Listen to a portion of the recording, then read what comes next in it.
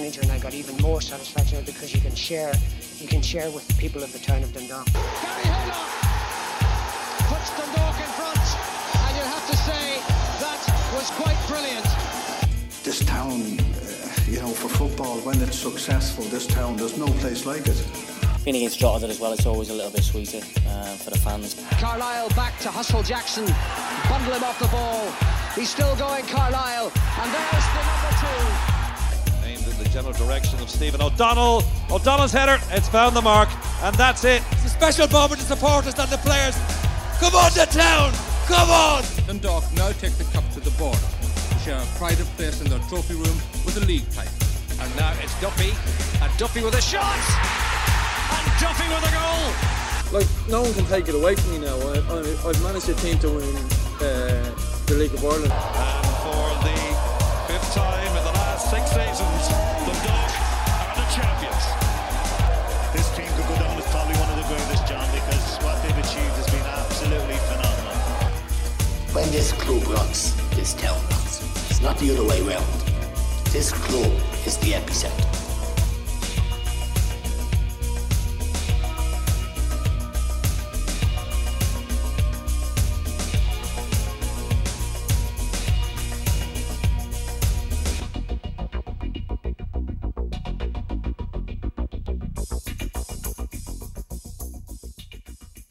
Hello and welcome to this special Dundalk FC podcast, which we've produced to mark the 20th anniversary of our famous FAI Cup win over Bohemians at Tolka Park.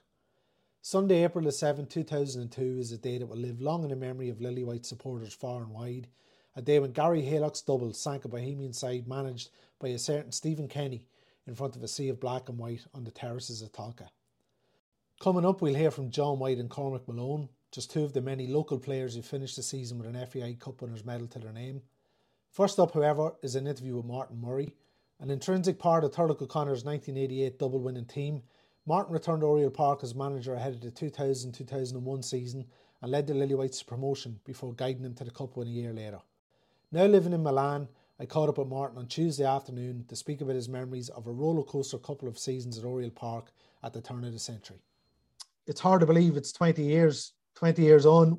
Were you aware of the anniversary coming up, or is it just over the last couple of days and weeks that your phone's probably been ringing a bit more than what it has been? Did you know it was coming up today, the 20th anniversary?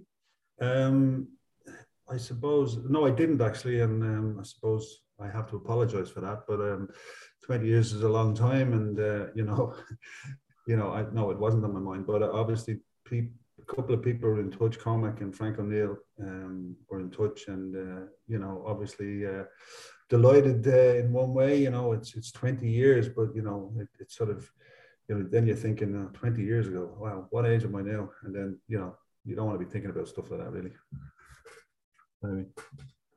What's your standout memory of the day, Martin? I think from what I remember, because sometimes, these things, even, as a player, they can pass you by, and obviously as a manager, but I do remember the crowd. I remember it was a brilliant day. It was a beautiful day. And, obviously, going into the game, there's an expectation, and there's a lot of tension involved. And I suppose at the end of it, it was relief. But, the fans were fantastic on the day, and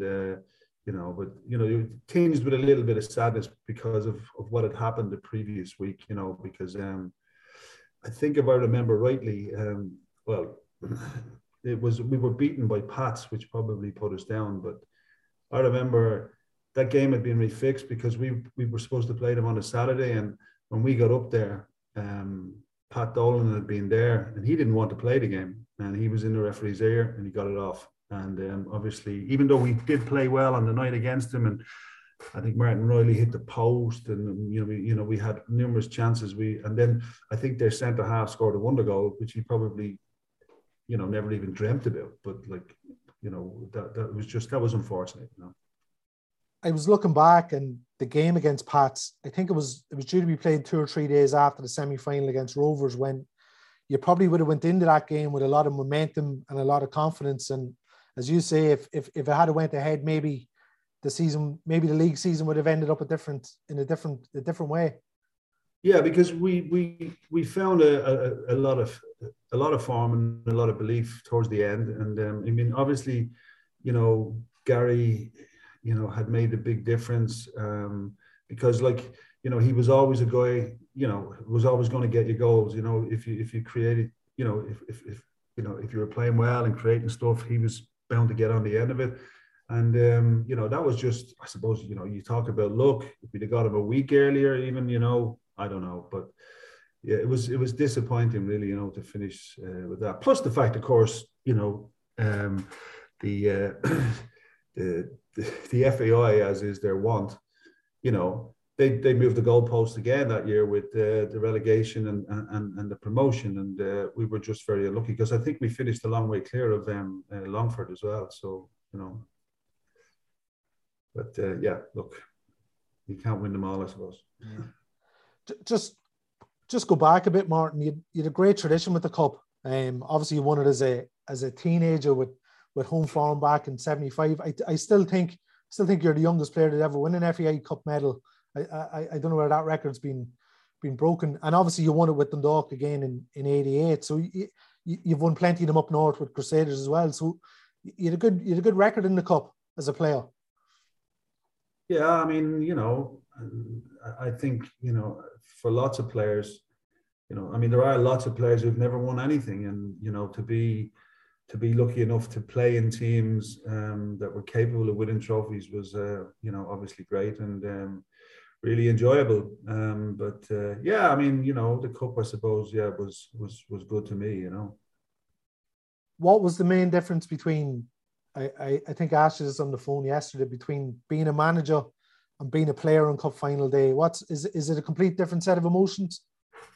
Yeah, I mean, I think it's, as a player, you're just maybe mainly focused on yourself, and because if you get it right and you do well, then obviously you're going to help people around you. Whereas there's so many other things going on as a manager apart from the actual game and stuff. There's I mean, I think it's tougher, but yeah, nonetheless, I mean, when you win, it's just enjoyable, but there's a certain thing, I mean, in fairness, Gavin, I think most guys who played will tell you that the enjoyment is in playing, and the management side it's great to be involved, and it was great to be involved, but you never replace playing. But I was lucky enough. I wasn't involved that long, but I was lucky enough to have a little bit of success. So that was great.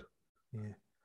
Tell us about taking the job, Martin. I was reading, I don't know whether it's true, that you're on the way up to Belfast and it come on the radio that Dundalk were looking for a manager, and you said, I'll apply for it. Is that how it came about in 2000? Yeah, from what I remember I came up on the old bypass, and I was turning right to go to Belfast. I remember that, and it came on the radio that Terry had lost his job, and immediately it came to my mind, well, there's something that I'd throw my hat in the ring for, because obviously having had the association as a player and stuff like that, it was something I obviously would have I really liked, because Dundalk with the tradition and stuff like that, and being a very successful club and whatever else, you would want, that's one of the jobs you would want, yeah, definitely. Was it strange coming back to a Dundalk team in the first division, considering the success you had there in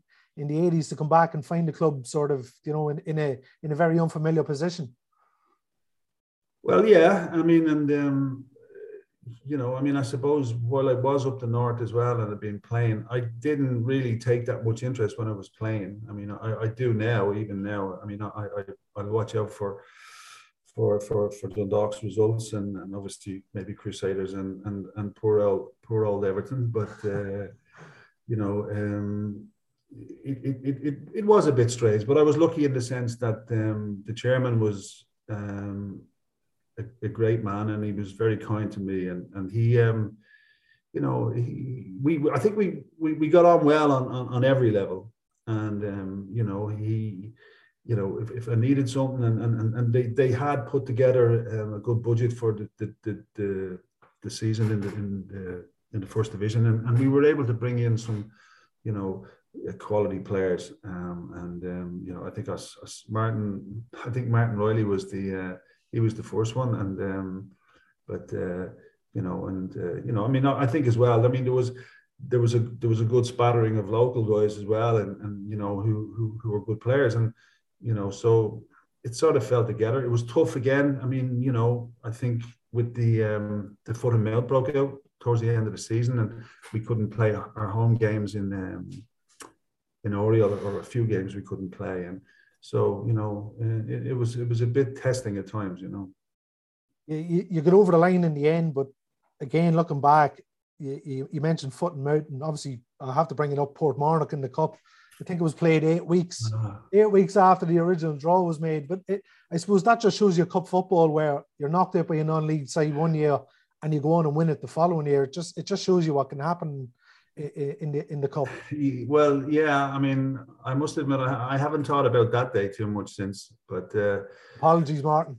but no, in fairness, and like, it was, well, I don't know, you know, sometimes I remember we had trained that week, and obviously, you know, I was still able to get involved in five-a-sides, but I hurt my knee. I was on crutches, and it was like, you know, things were sort of, you know, the gods were against us, and I suppose we didn't play well, and it was one of those situations where, you know, and we've all seen it, where, you know, the lesser team or the non-league team turns over the bigger team, and you know, and good luck to them. But it wasn't a very nice day, though.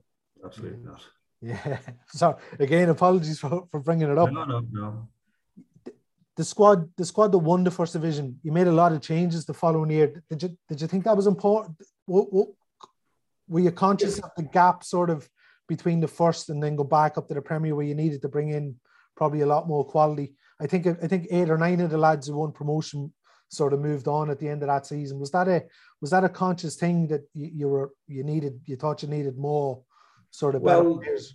Yeah, well, I mean, look, I mean, I think as well at the time, you know, there was a good few of the Premier League teams were gone full time, and we, you know, we obviously had to, you know, improve a lot to compete, and you know, so yeah, look, I mean, it's never easy. I mean, you know, I mean, obviously I'd never done it and before, and it's never easy to go and sit with somebody and tell them that, you know, you're not getting a contract. I mean, because thankfully it had never happened to me, but, you know, I mean, obviously there was disappointment, and obviously there's obviously a bit of anger and stuff like that, and you know, so that was a difficult part of it. But look, it had to be done, and you know, I mean, I suppose people would understand that at the end of the day, for varying reasons, whether some people were getting on a bit, and you know, maybe some people were, you know, only fringe players anyway. So, you know, they may have had an inkling, but yeah, it was important to get the better players in. And thankfully, again, the chairman and the rest of the committee or the board or whatever, you know, they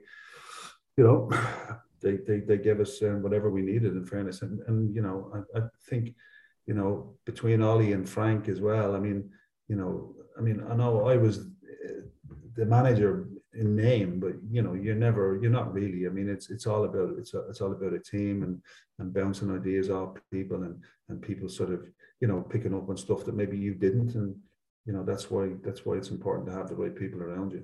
Yeah.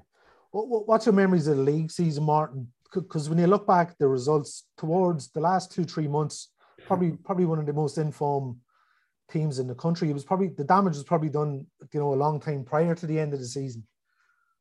Yeah, obviously, you know, I think it was great. I mean, we were rolling along, and you know, I mean, I think you could see it in the performances. Like, confidence is just. I mean, if I mentioned Everton earlier, and if you look at them, I mean, you know, they're struggling for confidence, and you know, when we got on a bit of a roll, that, you know, you didn't, you know, if the team picks itself then, and you know, people just get out and play and they're enjoying themselves and stuff like that. It's an amazing thing, but I don't think it's ever been any different. So, you know, I do remember it being in Longford, and I think Gary Halux, he might score the hat trick that night.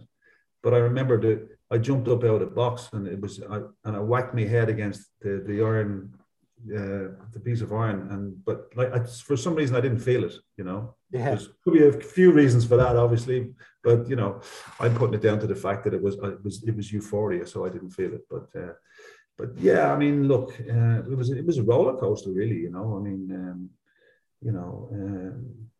mean, my attitude would be, I mean, Aaron Callahan was there, and Aaron obviously bundles of experience and stuff like that, but Aaron is a fully qualified, whatever badges you need, he has them. He can manage anybody, but but I was never really interested in that to a degree, and I mean I wouldn't be involved now because of the qualifications that you need, but I always put it down to the players. If you had the right players and the atmosphere was right, and you encouraged them, and they knew that you trusted them, and hopefully they trusted you, and well, my experience had been that that had worked fairly well anywhere else I'd been. So that was my approach.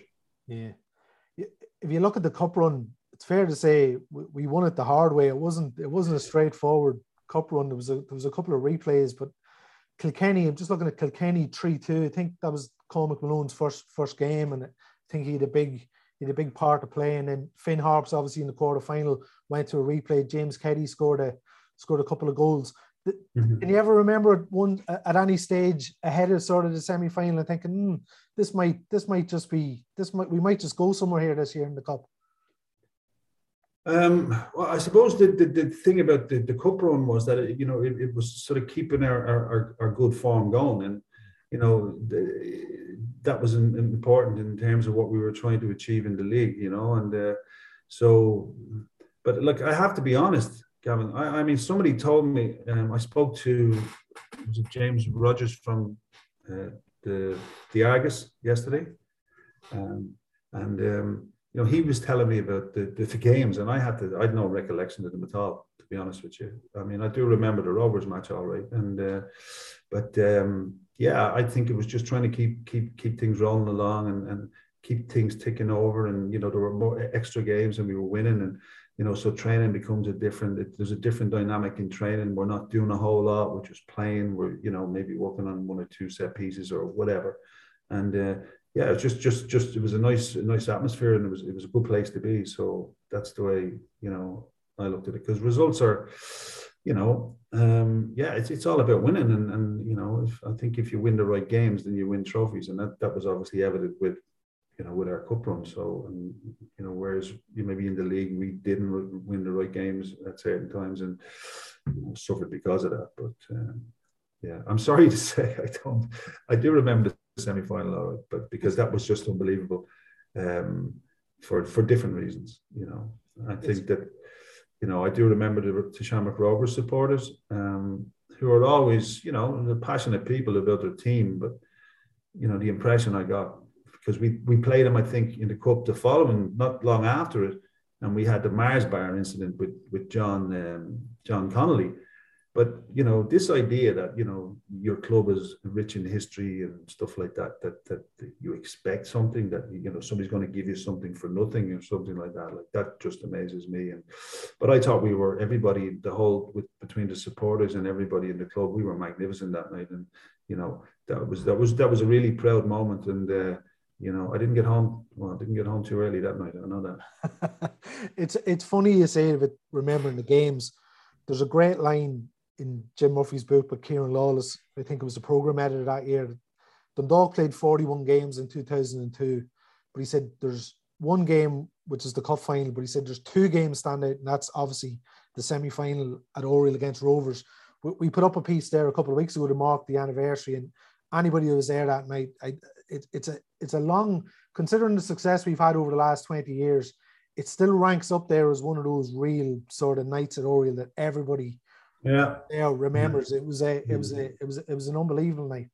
Well, I think that was the start of it then. I mean, when you talk about believing, I think you go and do that to Rovers, and maybe then you start believing. But yeah, you're right, because the feeling around the place was one of euphoria, and in terms of maybe what had been a few lean years and stuff like that. And it was like there was a sense that maybe, we're getting back to the big time, as for want of a better phrase or whatever. But yeah, and that was it. Like, as I said, I spent a lot of my working life in Dundalk for a number of years. I was up there every day because I used to drive a van for TNT, and I got to know loads of people apart from being involved in the club, and and it was so I had in my mind I had a big association with the town outside of football as well as football, so and they were great people, and it was great to be able to sort of maybe give them something to cheer about for a change. Yeah. How important was it, Martin? It goes down in sort of folklore as well. 7 local lads, part of the cup winning squad. David Crawley, obviously cup winning captain. You think about the semi-final, Bucky Lawless that night. As a lad who used to play football against him at schoolboys level, to see him doing what he did that night, it was incredible seeing those sort of lads going out and doing that sort of thing in semi-finals, and then obviously in the final. Well, yeah, I know, but I suppose it comes back to what I said earlier. I mean, it was a bit of, it was self-belief, I think, and having, and it's a thing which really is important, both as a manager and as a player, that you don't have any fear about losing. I think that's really important. And yeah, Bucky, in fairness to him, he was a young lad, and he was eager to do well.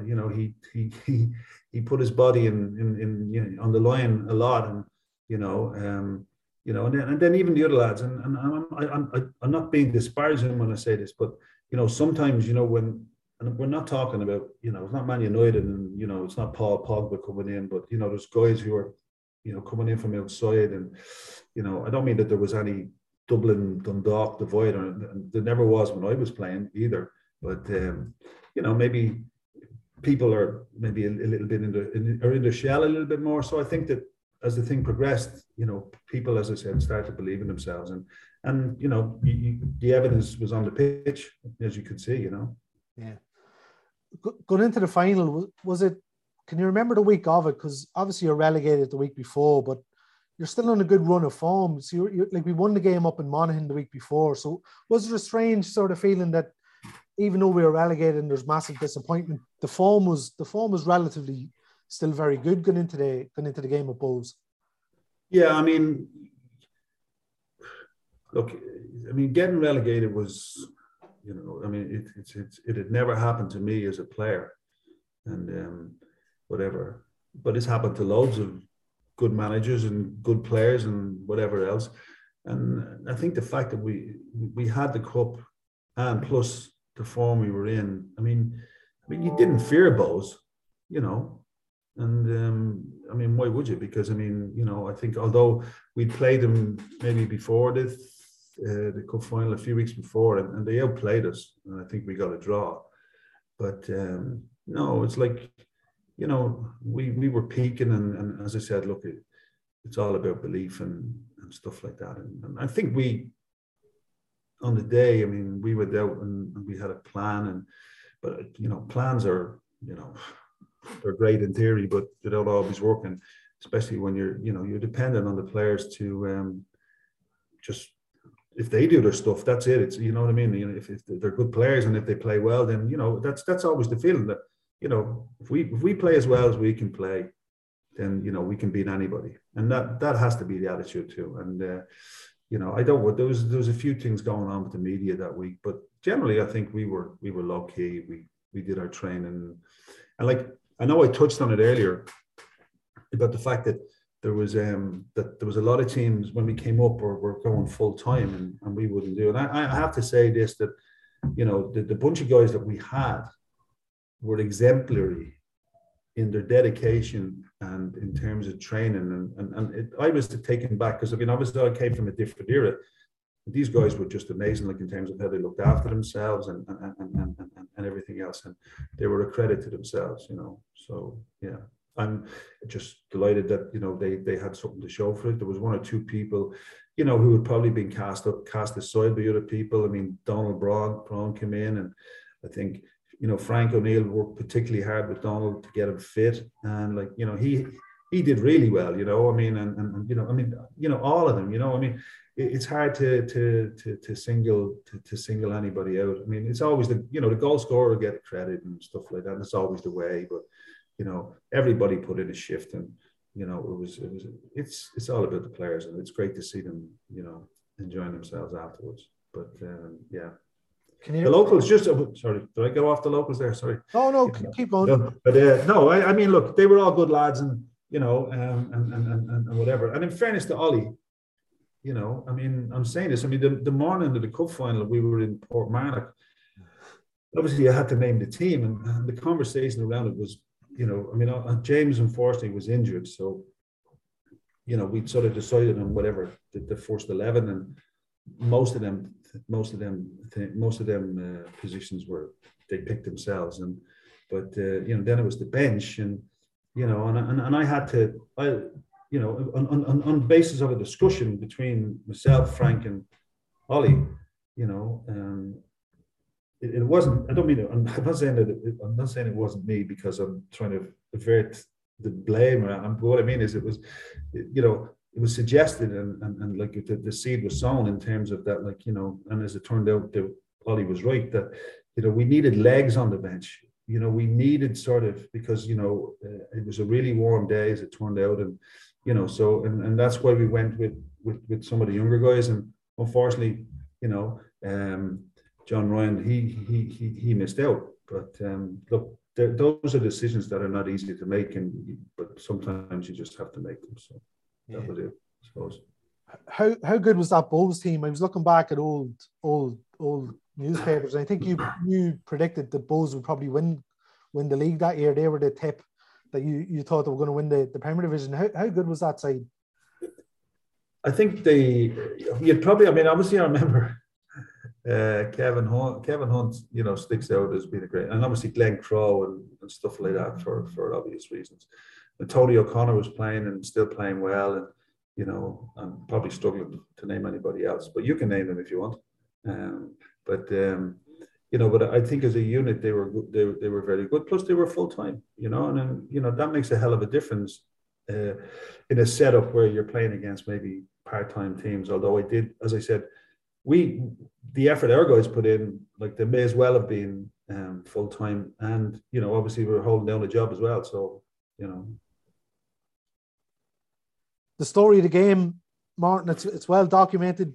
Gary Haylock, that equaliser. Tony O'Connor obviously put Bows ahead, but Gary's equaliser right before half time, was that, how important was that in the whole dynamic of what you were going to say, and you know, how that 15-minute half time? I'm sure put you in a lot better form than where you probably would have gone in. Yeah, look, I mean, you know, I mean, it's the old cliche, isn't it? You know, great time to score, but it obviously changed the dynamic, as you say, in terms of everything. That it obviously gave us a boost, and there wasn't a lot to say. You know, you just sort of focused on the positives, and you know, just encouraged them to go out and sort of, you know, give it a go and keep doing what we've been doing, and you know, who knows, and you know, because cup finals they're pretty frantic at times, and sometimes they're not great games because there's so much at stake and stuff like that. But at the end of the day, it's about winning, and you know, we managed to do that. And again, I think the 2 goals that Gary got, like, again, I mean, they epitomize like what him, you know, how he played and how he performed as a player, like, you know, and like in terms of being a goal scorer, it's like you know, it's just a knack, and it's a sixth sense or something, you know, with these guys, you know, that they're just in the right place at the right time to tap in, you know, amazing. And the old cliche too, if you're ever going to, you know, goals either side of half time, you know, it was like a quick sucker punch. Yeah, well, I suppose what that it made it the second half even longer, I suppose. From the point of view that you know, but look, we managed to hang on or whatever. You know, and well, we won the cup, and like that's all that counts. And you know, it was a great night, obviously afterwards, and stuff like that. And you know, it was a proud moment, you know. I mean, because you know, I mean, if you're lucky enough to play and win a few things, and you know, there's always things that'll stick out. But I think for the supporters and the people of the town, I think it came at a time when, it was probably badly needed on a number of levels. So yeah, just glad to be part of something that made that happen. That's all. Yeah. You mentioned earlier on the chairman, Des Denning, obviously. Yeah. Unfortunately, he's not here to look back. How important was Des that season, Martin? Because it's obvious. I'm sure you're under pressure. With the results in the league, I'm sure many a chairman would have, might have taken a different decision. But Des showed patience, stuck with you. How sort of rewarding was it to win it for him and for the support that he showed you? Well, look, it's hard to describe it. I mean, you mentioned that. I mean, it was a big shock when he passed away, and because as I said, we always got on well, and then obviously Regina was involved as well, and and so on the day or the whole lot, just to look at the pride and the happiness in people and like in Des in particular and whatever. I think that's what makes it. Somebody it was, what's his name? James Rogers asked me yesterday where my medals are, and I said I couldn't tell you, because it's not about medals or anything like that. It's about the people that you sort of you meet along the way, and who makes an impression on you, and and that type of thing. And Des did, because he was really good to me. And there's no truth in the rumor that the reason I didn't get sacked that year was because it's nothing to do that it wasn't that he couldn't afford to sack me. It wasn't going to cost him all that much money. So I'm only joking there. It wouldn't have cost him that much anyway. But but he had a certain belief in me too, which I really appreciate. And it's a tough job. I don't think I would have done. I mean, when I did leave, I left because I said, I'm not enjoying this, and it's not happening, and I'm not going to hang around here and sort of wait to get ran out of the place, and and the supporters, because I've seen them over the years, and I know how they turn and stuff like that. So I didn't want to wait for that, and I just felt the time was right just to go, because but I mean, and I think Des understood that, and again, it was as I said, when he did pass away, it was a very sad time, and he was taken too early. Yeah. Just, you mentioned Frank O'Neill, and obviously Ollie, as a manager, when you win something with your staff around you, and Jerry Waters, the kit man, Tommy Mack was the under 21 manager back then. That's right. Yeah, absolutely. Special moments, I'm sure, for a manager and his backroom staff. Yeah, I think as a group, we would have had our own sort of little not celebration, but we would have maybe celebrated in our own way, in terms of and again, it's a sense of pride and whatever. But again, it's looking at it's a culmination of a lot of hard work by the people you just mentioned, and so yeah, it's great, and to be involved, and great characters, like as you said, Jerry and Tommy Mack, and unfortunately he's no longer with us either, and so yeah, I mean, it was great, because I mean we had our own little sort of, we would have had our own group apart from the players, and so yeah, it was really enjoyable. Yeah. Looking back at when you did leave, do you ever think maybe if I had hung in there for a little bit longer, might have, when you think it took us 7-8 years to get back up to the Premier Division, it's incredible thinking that the Dundalk was in the First Division for that long. But did you ever look back over the last 20 years and think, what, maybe it might have walked a wee bit too early? Or did you know at that stage it was done? No, absolutely not. I think there's certain aspects of it that you miss, and I'm not talking about winning games and all that sort of stuff. I think you miss being around the people, and there's a certain discipline in being involved. But I just felt that I looked at it and I said, look, I've been extremely lucky here. I've been here 2 and a bit years, and we've managed to win a trophy each year. I said, it's probably not going to get any better than that. And so as a consequence, I walked, and I'd never had any inclination to manage again. And you know, yeah, I mean, obviously, I followed their fortune. I've always followed their fortunes and stuff, and it's just a pity that it took so long, and you know, because you know, you don't want to see your ex-team sort of struggling like that. But I mean, you know, but time is a great healer, and like, I mean, they've had some success, you know, with Stephen and Vinny and stuff, and there's been some travails I'm aware of, like over the last couple of years with whatever, but hopefully they're behind them now, and you know, they can just get back to winning football matches, which is what it's all about, you know. And finally, Martin, I really appreciate you taking the time out. Where does it rank? Where does it rank winning the cup as a manager? In all your achievements in the game, where do you put it? I suppose, I mean, in terms of what I achieved, I suppose it has to be up there with everything else. But I just get back to I'll get back to what I said earlier in terms of what it's really about is, you know, it's about the people. And unfortunately, I mean, if you maybe speak to the other guys and whatever, I mean, our paths haven't crossed that much since, and I think that's just life, and that's the way it goes. But I know that if we met up again tomorrow, it would be like we sort of only seen each other last week and whatever. And that's the type of bonds, you know, you build in situations like this, and you know, you never forget them. And I think, you know, that's the important thing for me. I mean, you know, it was it was just to be around sort of good people, I suppose, you know, and there was plenty of them, you know, so that was good. It's great. Yeah, I'm very thankful, very lucky, and you know, I mean, what more can you say? Well, I didn't realize it was 20 years, but as I said, that's probably an age thing for me, because you know, you don't want to be looking back to 20 years. Good Lord, what age am I? You know. Yeah. Well, listen, as I say, I really appreciate you taking the time out to take the call. Unfortunately, you won't be here for the reunion in a couple of weeks, but look, anytime you're back in Ireland or back in Dundalk, you'll always be welcome. You'll always be welcome back at Oriel Park.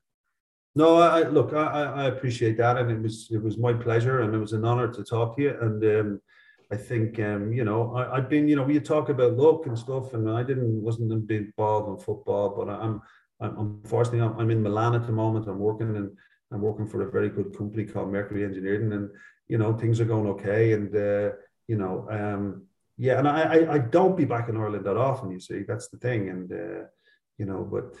You know, I still watch the results, and I still watch the goals, and you know, hope that they continue to do really well. You know, and you know, that everybody up there is safe and well. And October, great atmosphere around the ground, out of the streets outside Richmond Road, a throng of people. The main Drumcondra Road too, and Dundalk have come with a lot of support. Milo Corcoran, the president of the FAI, on the left, and Bertie Ahern, Taoiseach of course. Chris Lawless, because of the hamstring injury to James Keddy, gets his place on the left side of the Dundalk midfield. Big day for the 20-year-old. And up on the big change that had to be made, James Keddy, their joint top scorer, having to sit this one out with a hamstring problem. So Hunt and Harker. O'Connor holding off the challenge of Kavanagh. Tony O'Connor, last year's match winner, he scored again!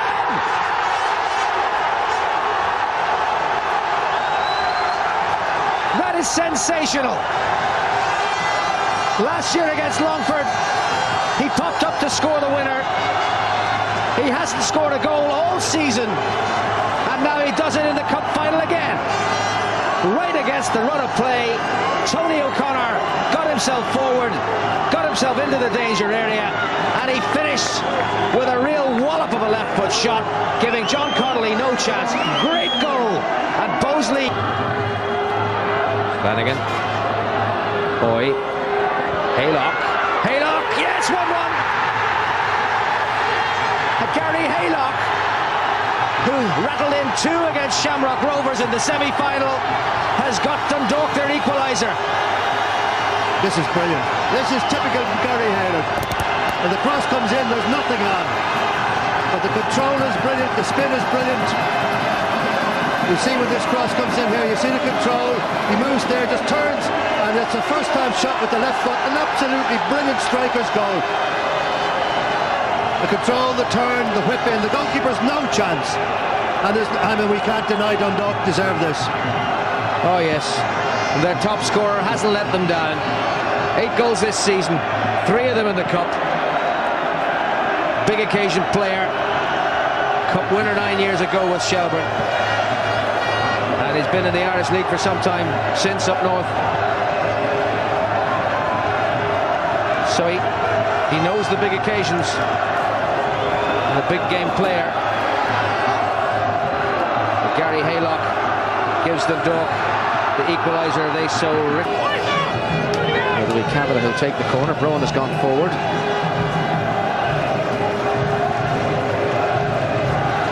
And McGuinness there too.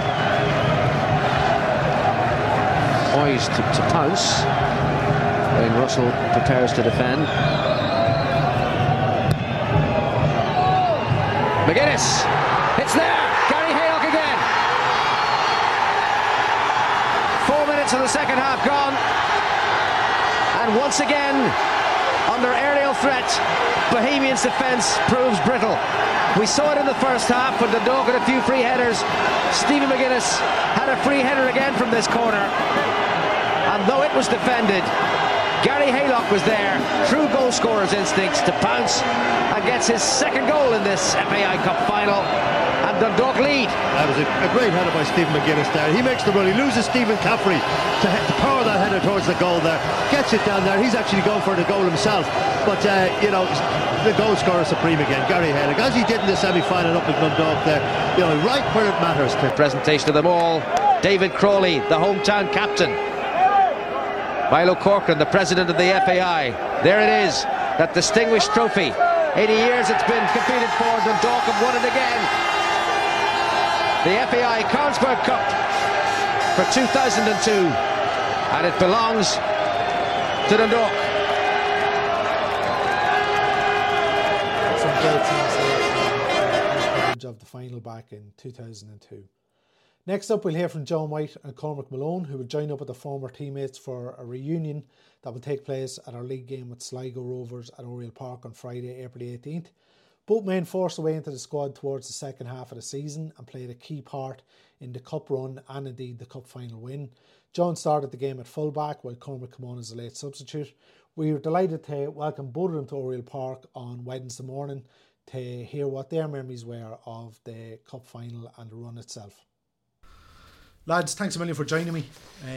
It's hard to believe it's 20 years on. I spoke to Martin Murray yesterday and he can't believe it's 20 years on. How does it feel? Cormac, I'll ask you first. How does it feel to think it's that long ago now? Yeah, it is. It's mad to think of. Seth and John have obviously been talking over the last few weeks and trying to organise the reunion that we're having with all the boys next week. And like the one thing everyone's saying, isn't it, that it's 20 years on. It's hard to think. Look at John here. He had grey hair back then, but he's a lot more now.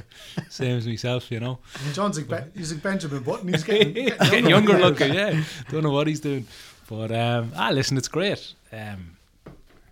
It's great to have the memories, and it's great to be able to what we're doing now next week, having the reunion with the lads, and because most of them we wouldn't see.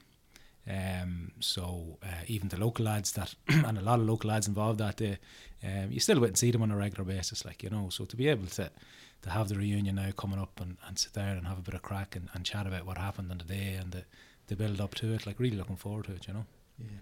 John, you're around Oriel Park most weeks doing a bit of work, but when it went to the new year and it's 2022, are you thinking, geez, that's 20 years ago since we won the cup? Yeah, it's incredible that it's that far gone. I just remember 20 years ago on the Sunday morning heading on the bus, and Tommy McConville says, enjoy every minute of this, that this will be gone in a flash.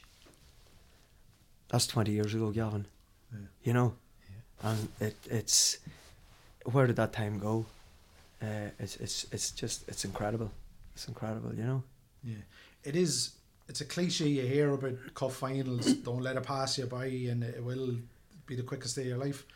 Did you? Is that how you remembered it? Just flew by in a flash. Yeah, in a flash. Like the week leading up to it was slow. Right after the Monaghan game, we had this to focus on, and the Tuesday night we were in training. We were in on the Thursday night, and then the Saturday was probably the worst day ever. It was a sort of a dull, dreary, cold, blowy day in Oriel Park, and we were all in for I think about 1 o'clock, wasn't it, Cormac? Yeah, and the press were around. Remember, it was a kind of a press day to talk to the local press or whatever in the build up to it. But it was a very, like, obviously we're after coming off, as John said, the Monaghan game. We're after being relegated, so we were down in the dumps a bit, obviously, over that, because we'd done a hell of a run in the league from Christmas. But we had to obviously pick ourselves up for the match on the Sunday. But it was a long week. The day itself, as John says there, like Tommy Mack, giving a wee bit of a speech and giving you a lift. But the day absolutely flew. Like we were talking about it earlier. Like we arrived up and we, as we said, it went very fast, but we seemed to be late for an awful lot of what was happening. As John was saying, I think we were to pull out of here around 10:30. We were late leaving Oriel Park, which meant we were late getting to the hotel in Donabate. There was a delay, I think, with the meal, and then we were late getting on the bus to head to get into Tolka. So we were arriving into Tolka Park, and all the Bows lads were out walking around the pitch, and soaking the atmosphere in. We didn't get any of that, because it was straight into the dressing rooms. That's right. Get your gear on, lads. If you need to get out and get the warm up done. We probably had 50 minutes to spare, I'd say, from when we arrived into Tolka and from kickoff. That probably worked in our favour, that we weren't walking around waving at the crowd and there's me auntie, there's me uncle, and maybe getting nerves over it. It probably helped that we were, straight in, out, do your warm up, and then all of a sudden the game's going, But geez, fantastic day, wasn't it?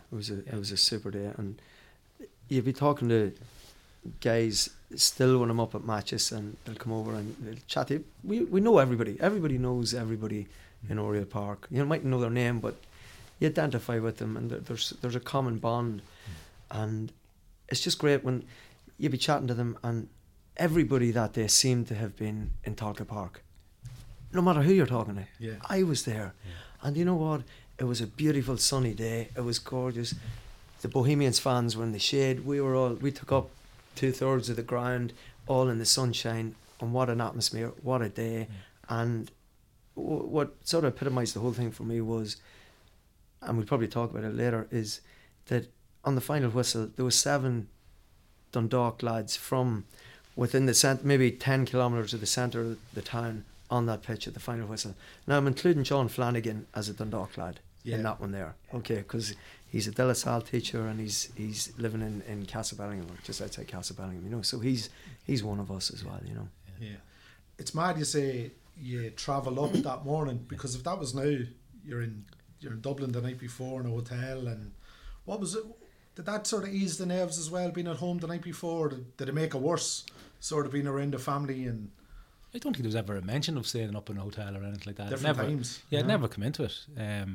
Like my recollection of ever going anywhere, the only time we ever stayed anywhere was when we were down in the likes of Cove, and it was staying after the match, because it would have been late, so there was never any talk of that. So it was as normal as it could be, build up in that. Yeah, okay, we'll meet in the morning. We're meeting at such a time. We'll get in the bus and we'll head off, But my big recollection of coming down into Tolka that day was, obviously traffic was bad as well. But you're coming in past Whitehall into the Cat and Cage. And the whole street, and it was just black and white. Just fans everywhere, Dundalk fans. You wouldn't see the Bows fans in it, and us sitting on the bus and obviously stuck in traffic, and you fellas banging on the window, and you're giving the thumbs up and all that kind of. But the supporters had the time of their lives that day. But Cormac, you knew those people. Oh yeah, you're waving out with people. You weren't just waving out at a colour. Yeah, you were in black and white. You were like, I know them. Look, jeez, look. Yeah, such and such. It was brilliant. That was a great feeling as well. To recognise, John says, you recognise so many faces in it. But the day itself, it was just, we were behind schedule and everything, and as I say, I think that worked to our benefit. You know, that we didn't have all that time. You didn't have an hour and a half before kick-off where you're sitting around, you're sitting in the dressing room, maybe reading the programme and letting the thoughts kind of build in, or fellas letting the thoughts build into them. You know, we got in, we got kitted out, we got warmed up, game started, and you know, I'd say that worked. Yeah. Like obviously you started the game, like, you know, so you'd less time to kind of think about it, I suppose. On that, I was always a nervous wreck before any game. It didn't matter what level, or I was always very, very nervous, and I had my own routine, and I would sit in the dressing room, you know, my eyes closed, head against the wall, just trying to get my breath and relax on it. But we got the bus. I'll just go back to when we got the bus from Oriel, or even before that. I remember coming up to town, my dad and God rest my mum, they left me up to Oriel that day. Wolf Tones tape playing mad in the front of the car, and it was a tape. It wasn't a CD or it wasn't a DVD or whatever, right? It was a tape of the Wolf Tones, and we were coming up Lennon Hall Street, a beautiful day, and it just started to hit me. 3 boys just walked out of the Stag's Head with white jerseys on them. And as we got up past the Green Church and that, you could see more filtering out of, say, Sean's Tavern or across the road. You got up by the square, and there's people just filtering up or Park Street, and there's streams of people heading for the train.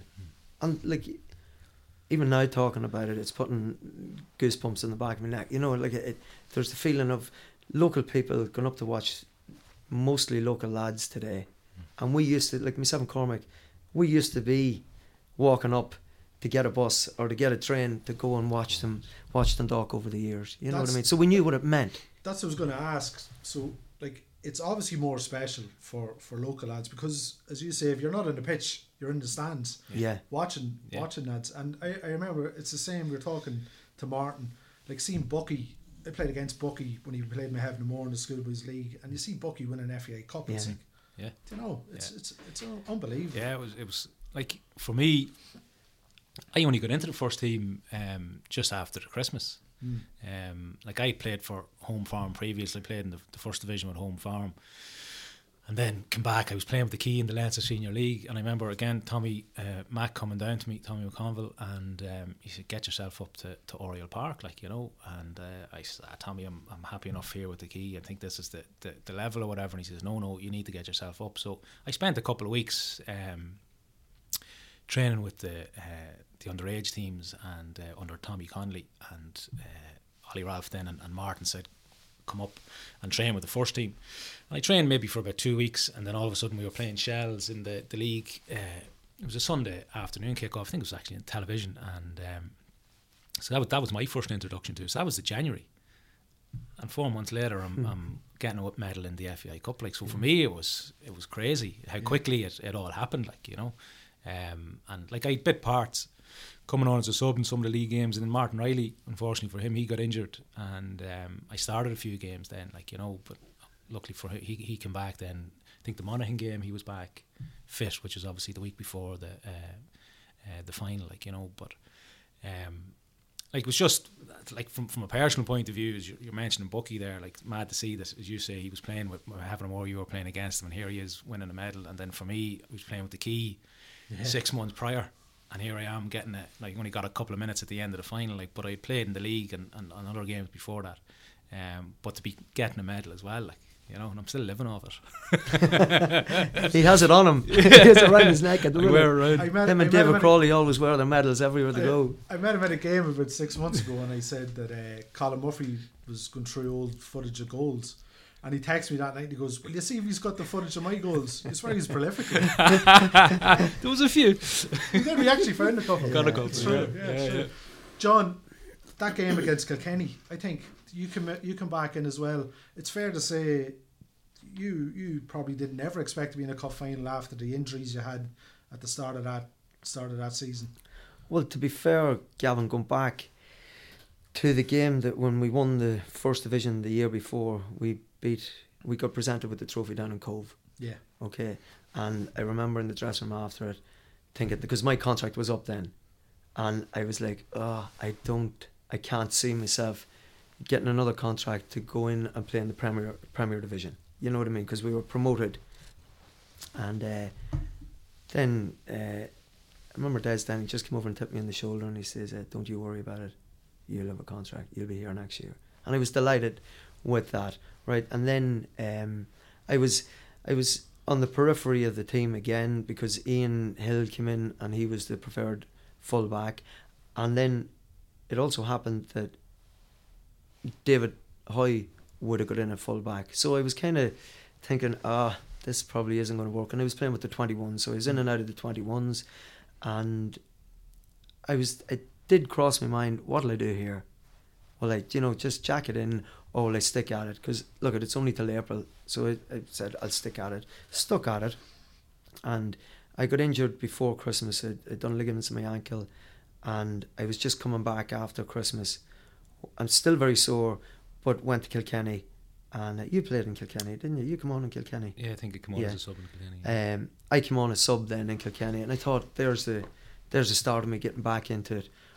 But I didn't make the squad for the game against Galway here, for the 1-1 game, and I didn't travel to Galway, and I thought, writing's on the wall for that replay. So after that, I was back in on the squad, and we went to Cork. I actually wasn't in the squad for the Cork game, but David Hoy got injured his neck in the game in Cork, and this was before the Finn Harps game, the Sunday before the Finn Harps game. I think the Harps game was on the Thursday night here, and Tuesday I was told, you're in the squad, Hoyser's not going to make it tonight, up for the game against Finn Harps, and the team was announced, and I said, right, okay, Hoyser's playing, at least I'll be on the bench. I wasn't on the bench. So I had a decision to make there and then. What'll I do? I could grab my bag and walk out the tunnel and out the gate and go for a burger down the town or something. But I said to myself, do you know what? Just go out and do a session yourself. So I went out onto the pitch about 6:30. I think the game was at 8:15. And there was only one floodlight on at the time. Remember back then when things were tighter, we'd only have the lights on for the game, and that'd be it. I was going to blame the electricians. But I'm out and I'm doing like lengths of the pitch, I'm doing diagonals, and then the players come out and start their warm up, and I joined in with that, and I went in, and next of all I could hear was a whistle in the dugout, in the tunnel area. Ollie Ralph. What, Ollie? You're playing. Hoyser's gone. I says, you're kidding me. I'm after doing an hour of sit-ups, press-ups, sprints, runs, diagonals, everything, right? So that's the change in fortune that I had. I could have, if I had walked out and got a burger down the street, I would never be here talking to you guys today. I wouldn't even have been part of it. Yeah. But luckily it went to a replay the following Tuesday because Hoyser still wasn't fit. So I think if he had been fit for the Tuesday game, he would have been in. So I played decent enough up in Finn Park. Yeah. We got through, and from then on I played the rest of the season. I think we had in the league, we had actually championship winning form for league. I think we won 7 and drew 1 and lost 1 in the last 10 games or something. Yeah. Would that be right? Yeah, so it was similar to that. After Christmas, it was as good as I think it was only Pats probably had better form. Yeah. One defeat, I think, in the last. Pats beat us. Yeah. When there was a game supposed to be here, it was called off. It was called off. Yeah, remember that. I was speaking to Martin Murray about it. I think it was due to be played at the weekend after the Rovers Cup semi-final, when you might have had that bit of bounce and momentum. And you look back and it's one of the games that probably, even a draw out of that game would have kept us. Yeah, would have kept us up. But I felt especially sorry for Bucky as well that night, because Don Givens was coming down to have a look at him for the 21s in the game that was cancelled 15 minutes before kickoff. Yeah. Remember the skies just emptied, I never saw water on Oriel Park in my life, sitting on the pitch. Yeah, so Bucky potentially missed out on a call up that time, because he was coming, because Bucky was flying.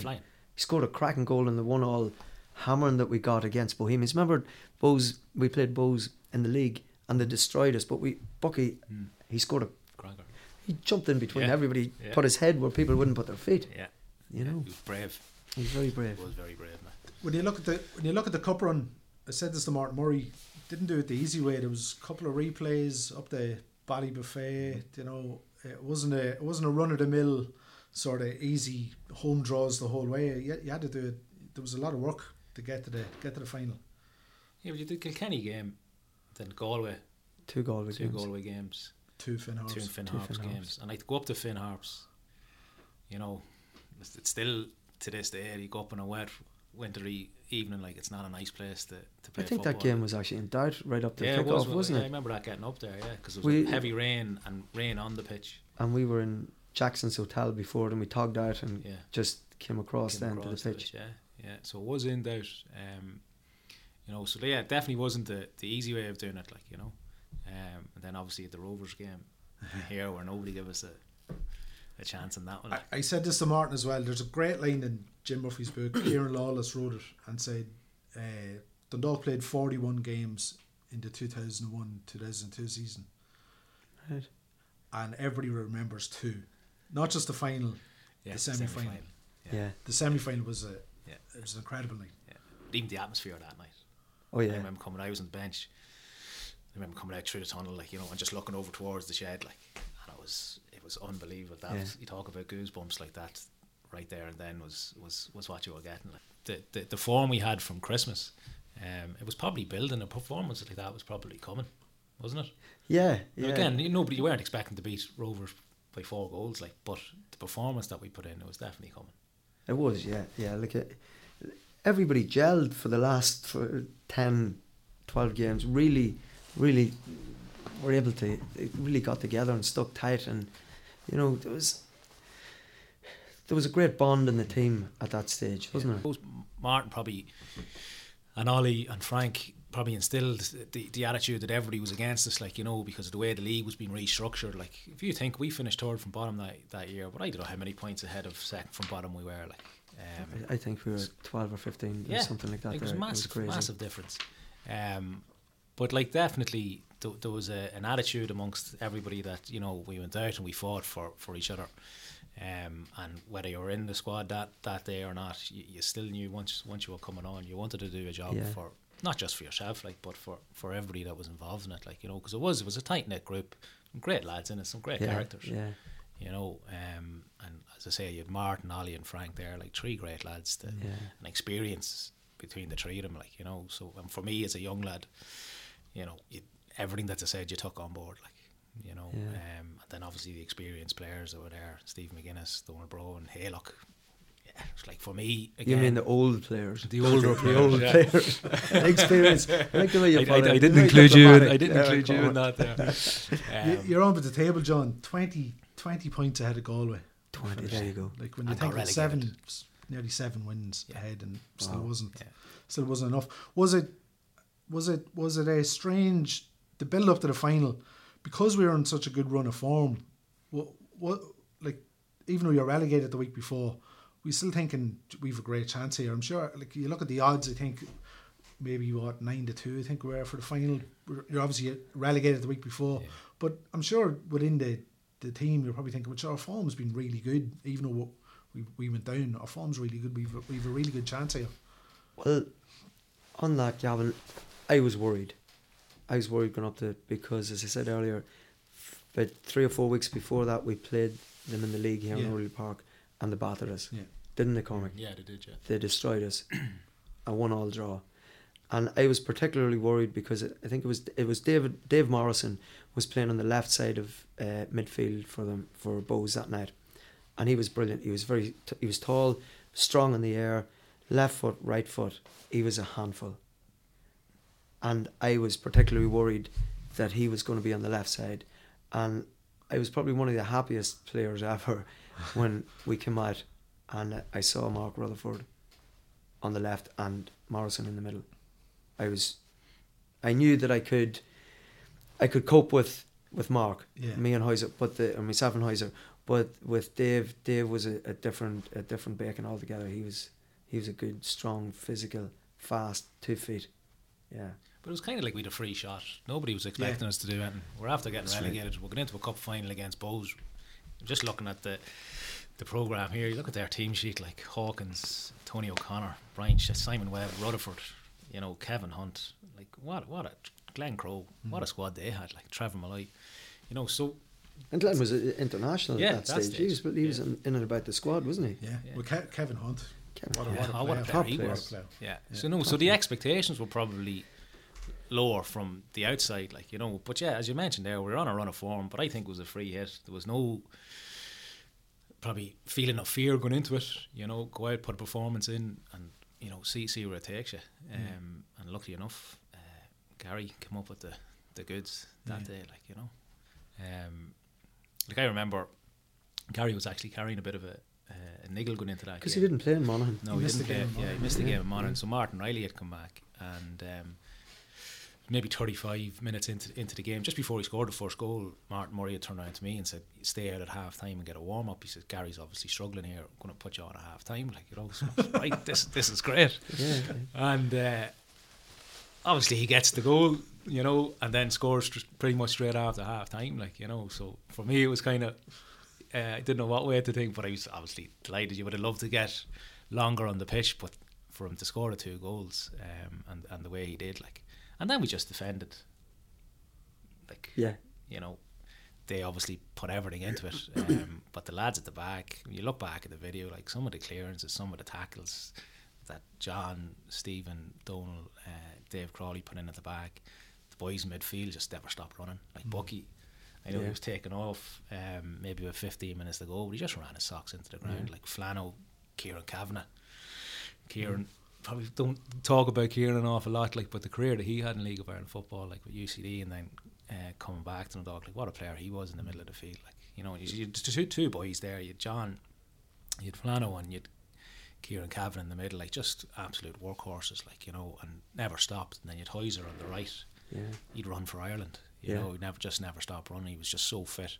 And then the 2 boys up front, you know, Hale, the experience, got the goals. Martin Riley, plenty of running off the ball, etc. So, but again, I go back to it. It was a free shot for us. You know, the pressure definitely wasn't on us. There was no expectation on it. So, Heiser, a good man to have in front of you, John. Heiser was in front of you. He was beside you. He was behind you. He was above you. Great lad. Yeah. And you knew. And I think we had a good understanding, you know. If I went, and I'm not so sure if I did, you can check the records, I'm not sure if I did cross the halfway line that day. But look, at Heiser was great, and you knew that he was going to give everything. You could trust him, you know. He wasn't just going to do a bit and relax and do a bit, but just come back to what you were saying about the clearances in the last couple of minutes. Like, it felt as though the referee played 10 or 15 minutes at the you know, at full time, you know. But I remember Brian McChrystal and Noel Melvin, God rest him, good friend of ours, were standing just where the tunnel was, behind the goals, behind the goals. Yeah. And the 2 boys were just arms folded in their suits, up against the advertising hoarding on the grass, like they were within a metre of the end line, and they were encouraging, and, you know, come on Whiteside, come on, get the ball out, you know, keep it going. It was, and look at, we missed Noel. He was a great part of it, a great character everywhere, and we became great friends over the years, and Brian as well. The 2 lads were injured for a lot of that season, weren't they? Yeah. You know, and what great lads to have in the dressing room and in your corner, you know. What was it like?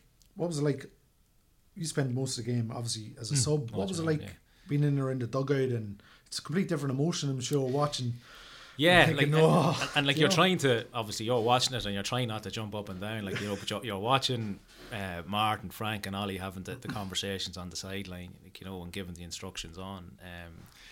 But I spent a lot of time on the bench watching games on, so you're used to seeing how the boys were, like, but like, you know from yourself, from talking to Martin, he's a cool character, you know, not a whole pile phases him, where you'd see some managers jumping around, shouting left, right and centre, like he was able to kind of keep it together, and the 2 lads, you know, Ollie and Frank in his corner as well, helping him out, but yeah, that's the one thing, the kind of memory I'd have with it, there was never any panic. There didn't feel as if there was any panic, you know. Felt as if it was under control, made the right decisions at the right time. I was saying there about Bucky being taken off at about 15 minutes to go, because he just run his legs into the ground, like, you know. So you were bringing Cormac McCardle on, then another local, loads of legs in him, you know, to play on the left. And I think they made the right calls at the right times. That was one of the things Martin said, was that himself and Ollie Ralph were discussing the subs, and Ollie said we need lots of legs. We just need legs, as many legs as we can get. And that was I think he said that was the reason John Ryan didn't make the bench in the end. It was just younger lads. Yeah. What was the instructions you were given when you were going on? Just work hard. Like, listen, there was 5 minutes left in the clock, I think, and it was just work hard, close them down if the ball's back in the fence, and help back into midfield, drop in. So I don't know how many times I touched the ball, but I certainly felt the 10 minutes running. It was like doing doggies the whole time. There's a couple of good pictures of it at the end, though. That's the important thing. Definitely get into the Independent on the Monday. Still have that at home. But it was that's literally what it was. It was go out, just close them down, work as hard as you can for the 5 or 10 minutes, whatever injury time was going to be played. As John said, it felt like an eternity in the injury time. Like, he probably did play 5 or 6 minutes, like, you know. But I found myself dropping back, just trying to get a foot on something, and if the ball come up to me, trying to hold it, like, you know. It's even hard to get a breath at that stage. It was, yeah, because you're coming into a game where the pace was so fast at that stage, because they were just all out attack, trying to get that equaliser, you know. So you're coming onto it, you have a 5 or 10 minute warm up on the sideline, doesn't prepare you for, you know. As I say, I was literally sprinting from one side of the pitch to the other, trying to drop back in, trying to hold on to the ball when it came to me. But as I say, yeah, that's all Martin could really say to me. It wasn't like go and get a goal. I think we'd one chance actually when I was on, and I made a run to the left, and Martin Riley got the ball, and I was screaming for it. I was free. I don't know where their right foot had gone, and I was screaming for it. Like the whole thing opened up. Martin went for himself. Keeper saved it, and that was it. Like, you know, I would have been full of confidence at that stage, because I'd scored a couple of goals in the league games. But listen, the way it turned out good for everybody, like, you know. Any memories at the full time whistle, John, or is that just a blur of sort of emotions and euphoria? Dressing room afterwards, some great pics. I'm sure everybody was in the dressing room after, trying to get a picture with the cup. Well, everybody was in the dressing room before the game. It was like a GAA championship Sunday match. There was about 40 in the dressing room, and all we were missing was the parish priest. You know what I mean? It was so funny. There was pandemonium in the dressing room. New kits and whatever, plastic being ripped everywhere, and getting ready to get out. But massive jerseys as well. Massive jerseys, especially for me and you. We wouldn't be the biggest, like, we were swimming in them. Not like the jerseys nowadays, these player fit ones. But I do remember the final whistle, and I remember where my mum and my dad and the family were in the stand, and I think Jim Shevlin was there as well, sitting around close to them, and I just ran straight to that side, ran over to that, and my mum came down and gave me a big hug and all. It was lovely, you know, and it was just great. And then it just, obviously then you run up to the lads and to the team. But that was, I do remember that specifically, the final whistle. Is it one of those sort of parts of your life where you don't want it to end, you just want to stay in that pitch and sort of milk it for everything? Well, I was probably similar to John, where we were shooting into the second half. My dad and a good friend of his, Jim Darcy, were standing at the corner flag. You'll remember all our supporters were in the seats behind there. Dad was just standing at the corner flag. So I was the same as that. Whistle went, looked around, didn't really know what to do. Spotted him, over I went, give him a hug, and came back then, and it was just a melee in the middle of the pitch with all of us just running around hugging, and then all of a sudden there was loads of supporters out in the pitch. I remember then running towards the goals, all of us running towards the goals to cheer in. But it was one of those, like, from a sporting point of view, is obviously the highlight, like, you know, and you definitely didn't want it to end. Like, it was just a crazy feeling, like, you know, that you're after doing it. As I say, the expectation was that we weren't going to win it. We got relegated the week before, and here we are. We're after winning the cup against Bowes, red hot favourites, like, and to have so many lads, as John alluded to earlier on, to have so many lads that were from the town, part of it, just made it that bit more special for us. You know, obviously with a lot of great experience in the other lads that were involved, like, you know, but to have so many locals and young locals as well involved in it. It was a special feeling. Thanks, Colin. Excluding John. John, we mentioned him a couple of times. Ollie Ralph, great sort of tradition with Dundalk. It's funny, we're coming up to the 40th anniversary, the 82 league win when Ollie came into the team and obviously broke his jaw in that semi-final epic against Bows. I think we played them 4 times and that's right, yeah, broke his jaw. But God knows what Ollie would have went on to do with the club. But you're with him in Newry, comes back here then as part of the coaching, the coaching team, and he's ended up winning the cup.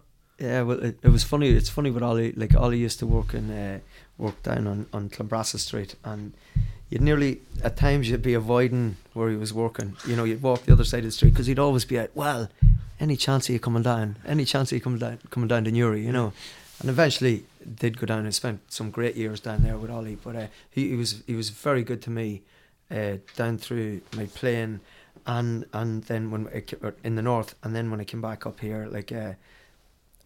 Himself and Terry Eviston signed me from Newry to come up and play in the first division. Missed out in promotion. And then Martin took over, and then we got promoted. But Ollie was very, very good to me, and it's always good to have a good man in the corner. And you're talking about locals, like and it's only recently I found this out that they were going to pull me before the game. That they were saying I'm a nervous wreck. Yeah. And I did tell you that story about I was always very nervous, and Ollie said no. That's the way he is. Let him go. No, but you look at him. He's wrecked. He's white as a sheet. No, once the whistle goes, he'll be fine. So that's what Ollie was like to me. He always was very kind. He believed in me. So, you know, I always be very appreciative of Ollie. Yeah. You know, he fought my corner. You know. Yeah. And for me, the position I played, like, you know, and to have him coaching you different things and training and stuff like that, like his goal record speaks for itself down in Newry and with Dundalk. Like, he was brilliant for me to be able to learn off, like, you know, and then obviously when he left here, he went to Newry and he took me down to Newry then as well, like, you know, so loads of time for Ollie, like, you know, great guy. Yeah. We mentioned Tommy Mack is unfortunately not with us, and Des Denning, chairman, unfortunately not here at the market. Des said at the Martin as well, showed great sort of, I'm sure other people might have been, you know, tempted to pull the trigger and let Martin go, but stood by him and was rewarded with the cup. Yeah, because the year before we were beaten in the cup. It was Portmarnock. Portmarnock. I brought it up yesterday, and Martin wasn't too happy with that. Yeah, and that was the time of the foot and mouth. 8 weeks between the draw and the actual game being played. Yeah. It shows you cup football though. One season you're knocked out by non-league. Yeah. Next season. The next year winning it. Yeah. You know. Yeah, it's crazy. But like as I say, only for Tommy Mack, I wouldn't have been up. You know, you talk about Ollie believing in you. Like, Tommy Mack obviously seen something in me that he said you need to be playing at a higher level. And as I say, it got me up here. Only for him, I wouldn't be here with a medal. Like, you know. Yeah. But like there's a lot of people who have contributed to me and Cormac, you know, and everybody has their own story about it, but like Tommy Connolly was a great mentor to me down through the years, really good friend, you know. He took me through the football end of things and then got me into the coaching, and was always a great advisor. You could phone him up or you could call at him. He always had time, and then with a big family and a busy schedule himself, come into the front room and we'll have a chat. Yeah. And he was always there, you know. So he was another great character in my story coming up as playing football with Dundalk. But on the bus on the way up, it's come into my head. Like, I was sitting, myself and Noel Melvin were sitting beside each other, and I think Brian and David Crawley were behind us, and Cormac and maybe John Shark were just across from us, and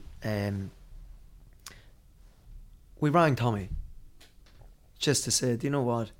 Thanks for getting us this far. You were a part of our story, you know. It is strange when you see the pictures and Tommy Connolly's not directly there, because you associate Tommy with Dundalk, from 1980 on. Tommy Connolly. It is strange when I think he left the club that January. I was looking back at the because he was like, when I was with the 21s prior to the Christmas, it was Tommy that was over. He left in January. Did he? Yeah, it wasn't. Didn't remember that. Yeah. What about the aftermath? Was it it's incredible to think we're in the first division for 7-8 years. Was it a case of we needed to get back up at the first bounce the following year? Was that?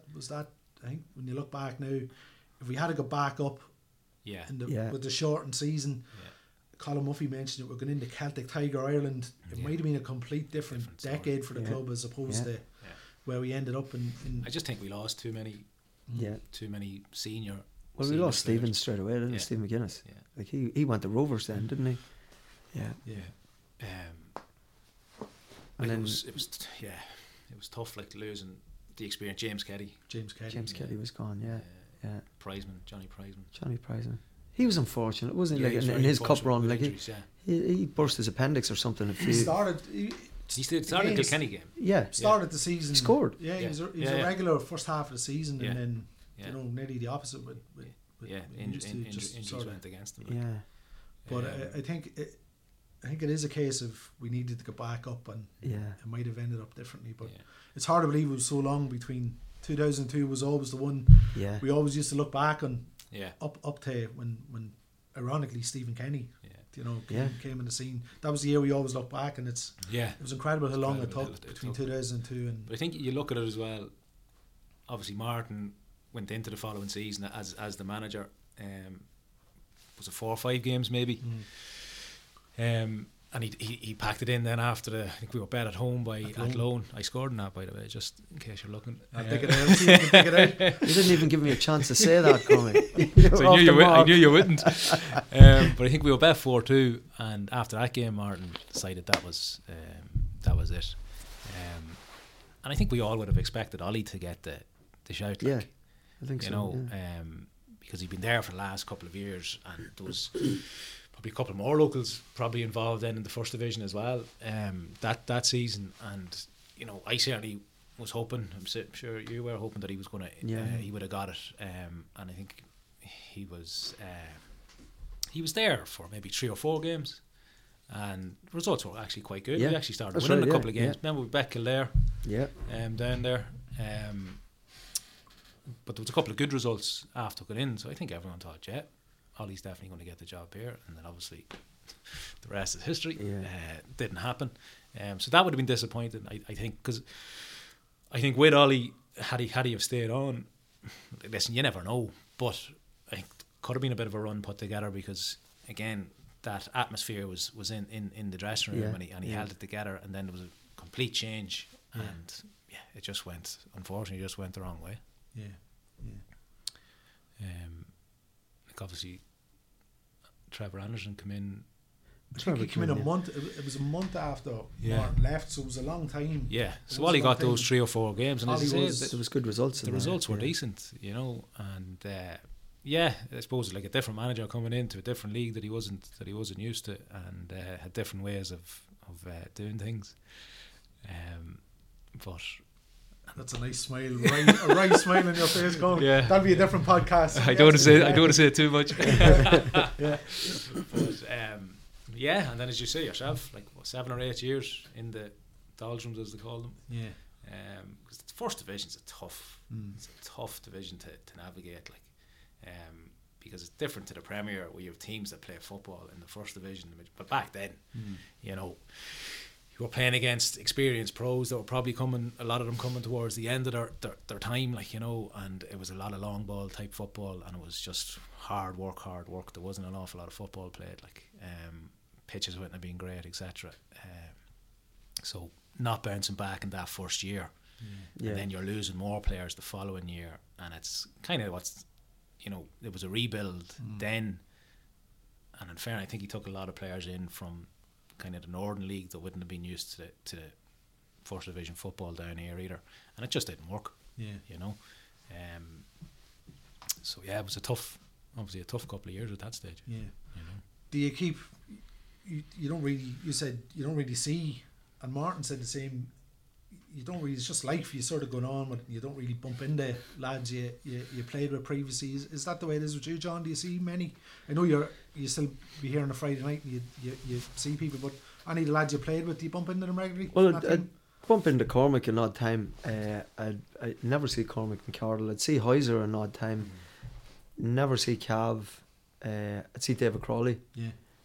The rest of them, if something happens or if there's an event, you know, we text and we communicate, you know, and it's, well, how are you and stuff. You never lose that connection because there's something special within that group that we all have in common, you know, that nobody will ever take that away from us. You know, so like, I mean, I'm sure next week when we do get together, it'll just have the crack and you know, like we set up with John. We spoke about it last year, and we were talking that it's coming up to the 20th anniversary. So we're going to have to do something because, like we, as I say, we haven't seen most of the lads since, and so the last few weeks there, we set up a WhatsApp group and got everybody's numbers. Well, sorry, Cormac set it up. Okay, John didn't, and Cormac's putting the money into this as well.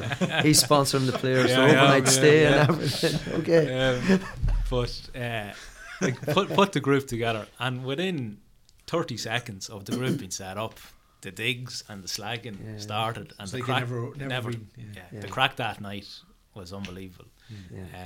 And it was nearly just I was sitting back just watching it. Just ping, wasn't it? Boys just slagging each other and having the crack like. So I'm sure next Friday it'll be the same, you know. And we've a good day kind of planned. What's for it, what's the play? You've a round of golf. We and then so there's a good few of the boys are playing golf or are interested in it. So there's 12 of us actually at the minute. Playing golf up in Dundalk between 10 and 11, and we've a bit of a meal organised in the Rum House then afterwards, about 4 or 5 o'clock. Coming up then for the Sligo game. On your best behaviour. On our best behaviour, yeah. And have a bit of crack after, hopefully in the Lily White Lounge after it. And just to see everybody. I think it's going to be great. I'm looking forward. I think it'll be great crack, you know. Just to see it. Pity now the likes of obviously Martin, as we mentioned there, he's over in Milan, not able to make it. Frank can make it, can he? No, Frank O'Neill had a holiday plan, family holiday, and there's one or two others like that. But the majority, I think we'll have maybe 20 of who are involved on the day in the squad and that there, like, you know. So it'll be a good day. Yeah, I think everybody's looking forward to seeing you. Yeah. Fresh faced and after a day in the golf course. Yeah. Lads, thanks a million for joining me. Really enjoyed it.